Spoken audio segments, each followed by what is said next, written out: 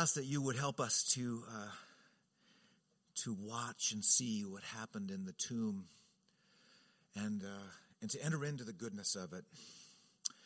I don't know, Father, how this will connect with people's hearts this morning. I do know that goodness is at the very center of the throne in heaven, and that you've revealed yourself as a good and holy God, and that should cause us to tremble a bit more, perhaps a whole lot more.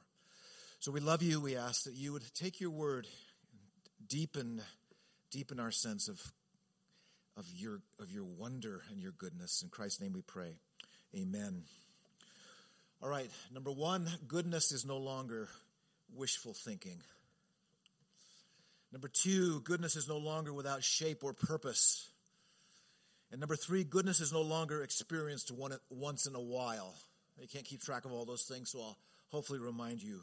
Goodness is no longer wishful thinking.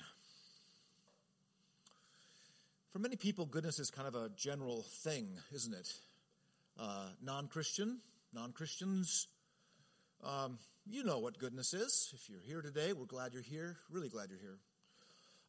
Goodness is just sort of this thing that everyone expects or wants in the world. We don't like an evil world. We sense evil, but we want goodness. We like it when we work for a good boss, a good company, a good commanding officer. That's a good thing. C.S. Lewis, in his Chronicles of Narnia, introduces children. By the way, C.S. Lewis thought of adults as finally being old enough to read children's stories. Hopefully you're old enough to do that. C.S. Lewis in the Chronicles of Narnia, the first book, you begin to get a sense of goodness ought to be in Narnia. Goodness should be here. Goodness is not. It's winter and there's never any Christmas, remember? So goodness should be part of Narnia, and there is this introduction to this lion, right, Aslan. And the first sense you get of Aslan is goodness. Is goodness. If Aslan would just show up, things will be good. Of course, the words and the teachings of Jesus, the life of Jesus, you have goodness on display, don't you? Of course you do. And as I mentioned last week, as we're looking at Jesus on a little donkey going into Jerusalem, he's drawing us in. We're watching him. We see his beauty. And in his life, in his teachings, in his miracles, in his defending the defenseless, in the way he conducts himself, and he thinks of the poor and the socially ostracized. He thinks of the unrighteous. He thinks of those who don't feel like they could ever approach God. He's got this beautiful goodness about him. Goodness on the resurrection day, this resurrection day we celebrate, goodness is becoming reestablished at the core of the universe. Goodness. Now in your mind and in your heart, do you live in kind of a wishful world? Are you a bit maybe disconnected from this resurrection that we're celebrating? It wouldn't surprise me because we're all sort of recovering from, is it really true that goodness is now on the march in world history? How can we even say that, knowing how the terrible things that have happened in world history? How can we even say that goodness is now taking center stage? Has goodness taken center stage? We see this anticipated, and that the disciples seem to be kind of lost in sort of wishful thinking at times. They're so close to goodness, sitting there in the boat in the Sea of Galilee. Goodness is embodied right there. Goodness that can calm the storm. Goodness that can cause this great catch of fish one day. And they panic in Mark chapter 4, and there's this massive storm, and they complain to Jesus, "Don't you care that we're about to drown?" You sort of get this sense among the disciples, we sort of wish he was the one. They're so close. They see miracles, and yet they doubt. And of course, Jesus at that moment in Mark 4 speaks to the storm. And he speaks to the waves as if they're persons. And says, be quiet, calm down. And they do. And then fear overcomes the disciples. And they say, who is this who speaks to the waves and to the storm? Well, he's eradicating their wishful thinking. You've got a real Messiah here. You've got a real king. He's Lord over water. He turns it into wine. He's Lord over the waves that are storming. He talks to them and tells them to be quiet and to calm down. That's the one you have. This is goodness for our wishful thinking. This is the work, Christian, that God continues to do in you to root you in the work of Jesus, who is the King.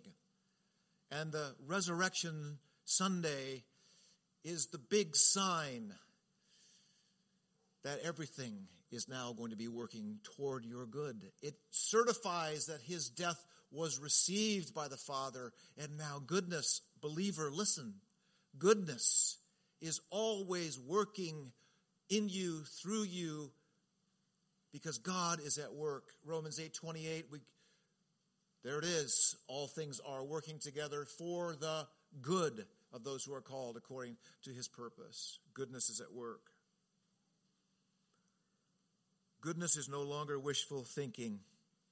Someone has come, and they have the power to set things right. That's the history that you're part of. That's the history of the world. The world has included terrible evil in this last 100 years. But there's been a change, a turn.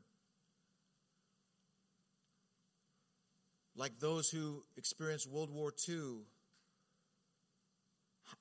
Who knew? How is this going to unfold? Will our efforts matter? What will be the turning point? And you who know this history much better than I, there's key points in World War II.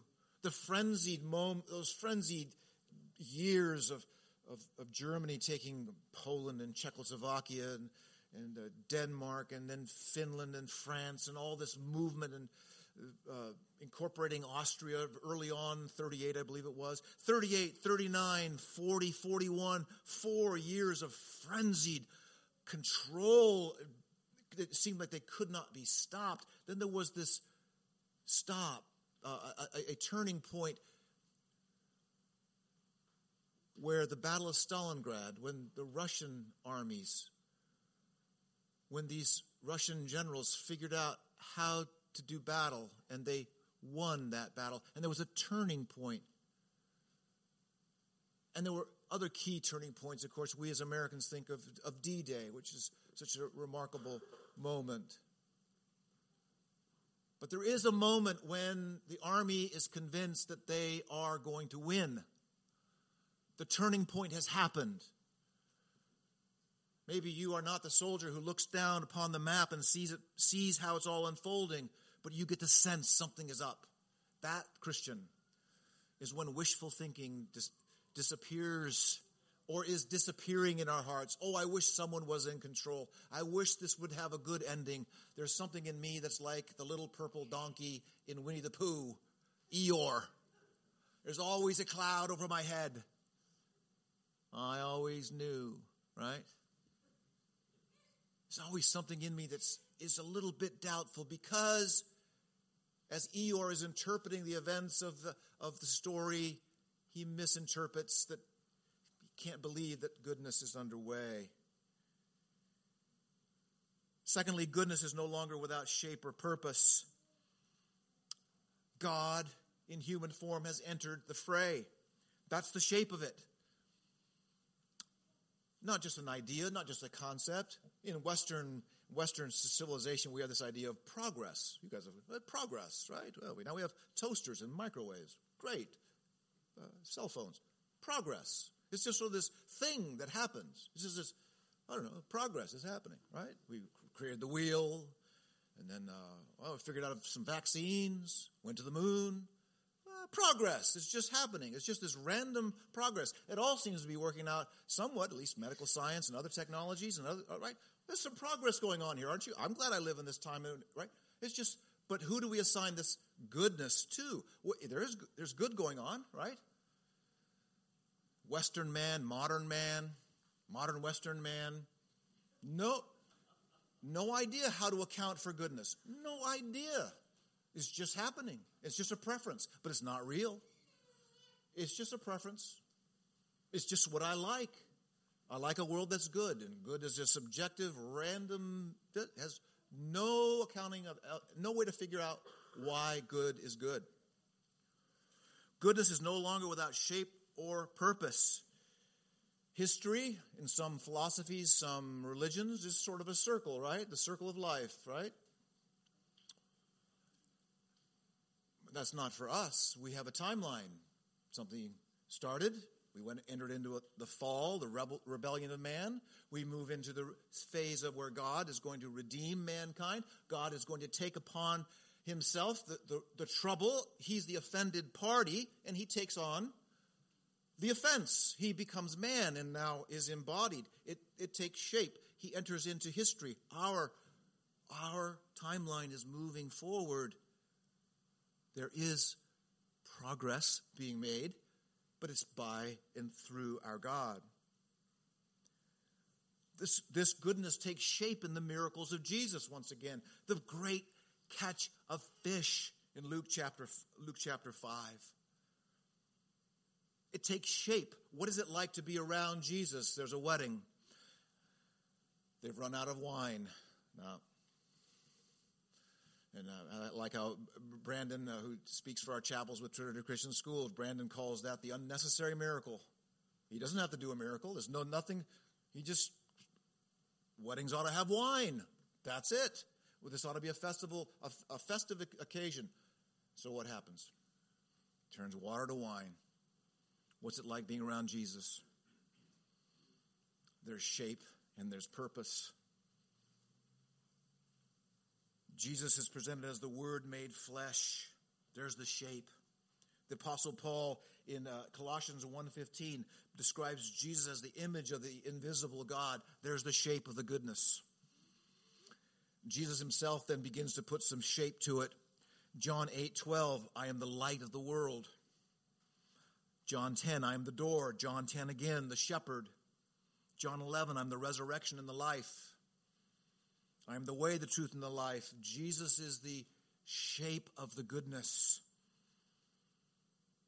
And then when John the Apostle reflects upon the goodness that he saw in the life of Jesus, at the end of his gospel, John, he says the world could not contain all the books that would be written.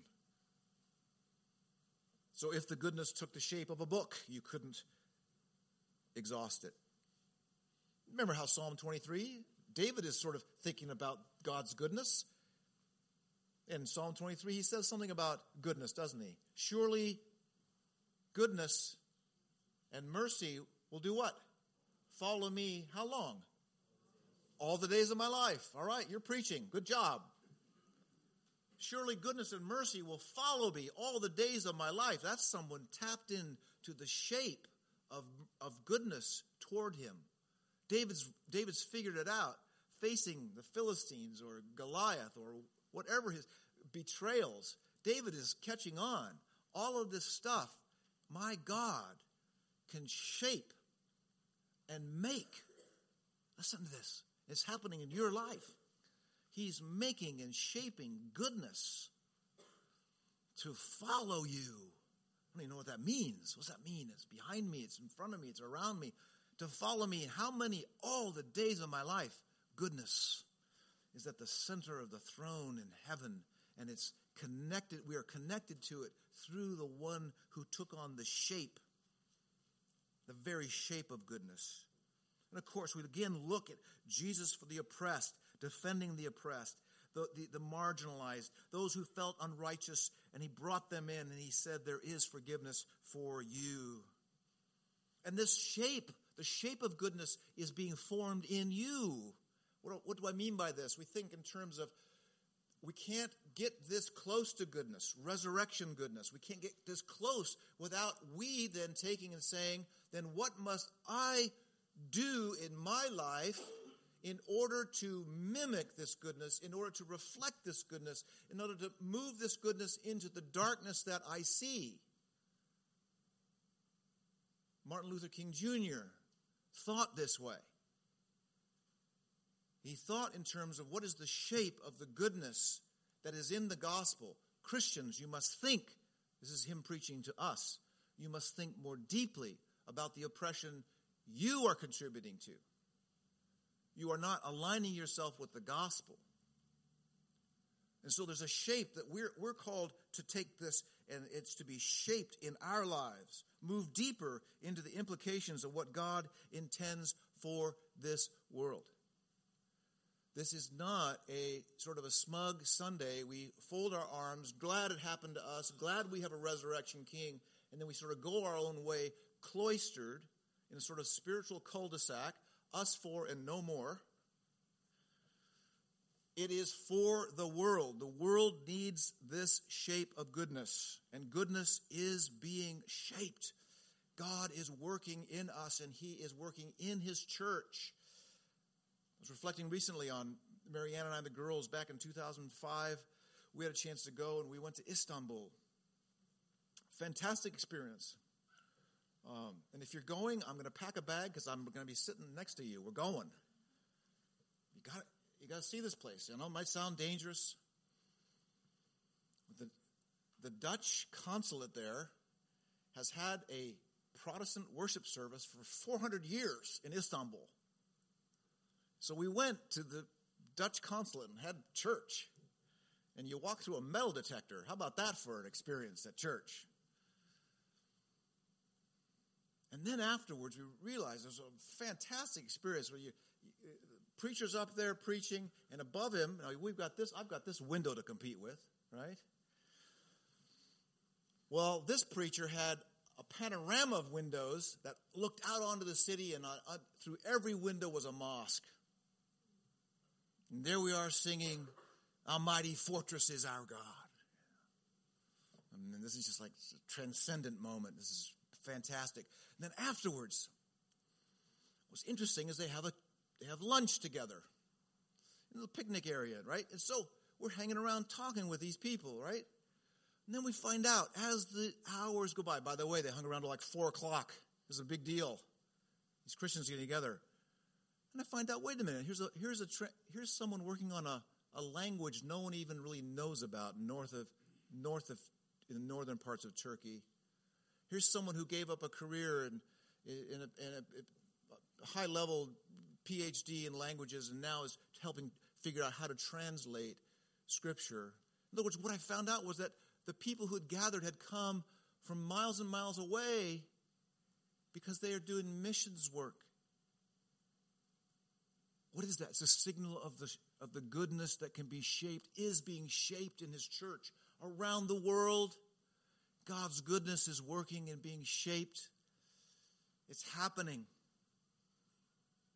Wonderful stuff. Goodness has taken shape. Now, thirdly, goodness is no longer experienced once in a while. It's no longer experienced once in a while. Whenever we say the Lord's Prayer, our Father who art in heaven, heaven is the centerpiece from which all this goodness flows to us, this grace. It's a continual protection to us.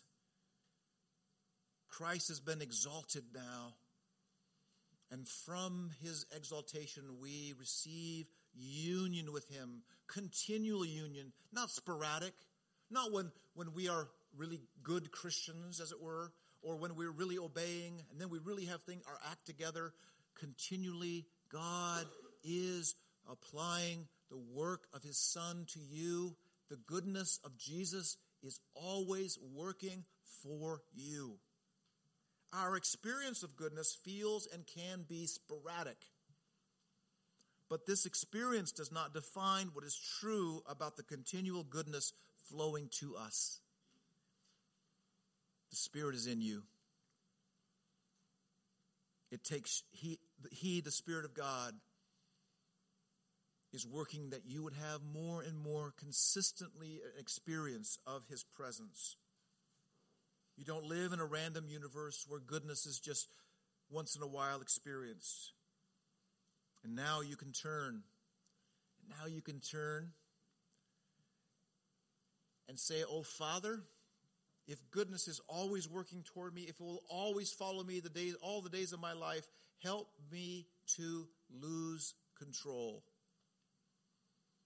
Isn't that the core issue of the disciples? All the way up to the cross, they want to control their lives.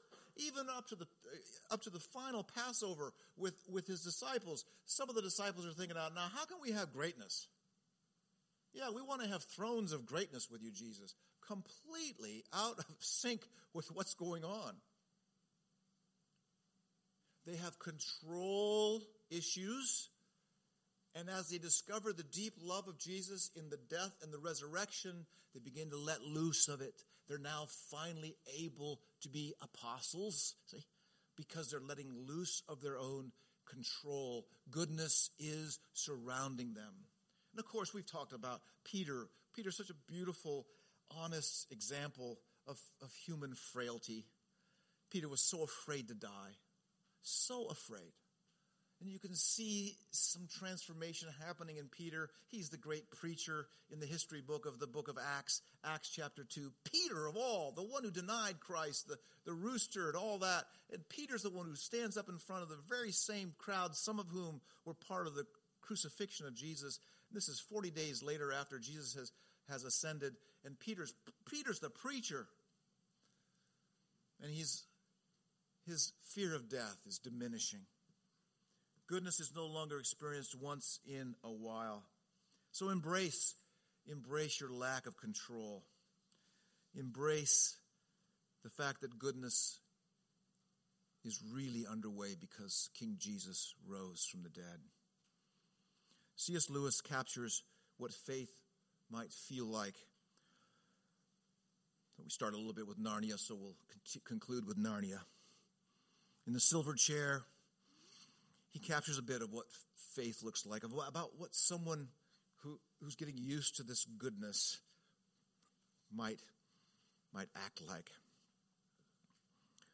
There's a schoolgirl named Jill Pole. She goes to a stream to drink, but at the side of the stream lies a large lion. And there he is. And she stops, and the lion tells her, if you're thirsty, you may drink. And Jill hesitates. Are you not thirsty? The lion says. I'm dying of thirst, says Jill. Then drink, says the lion. May I? Could I? Would you mind going away while I do?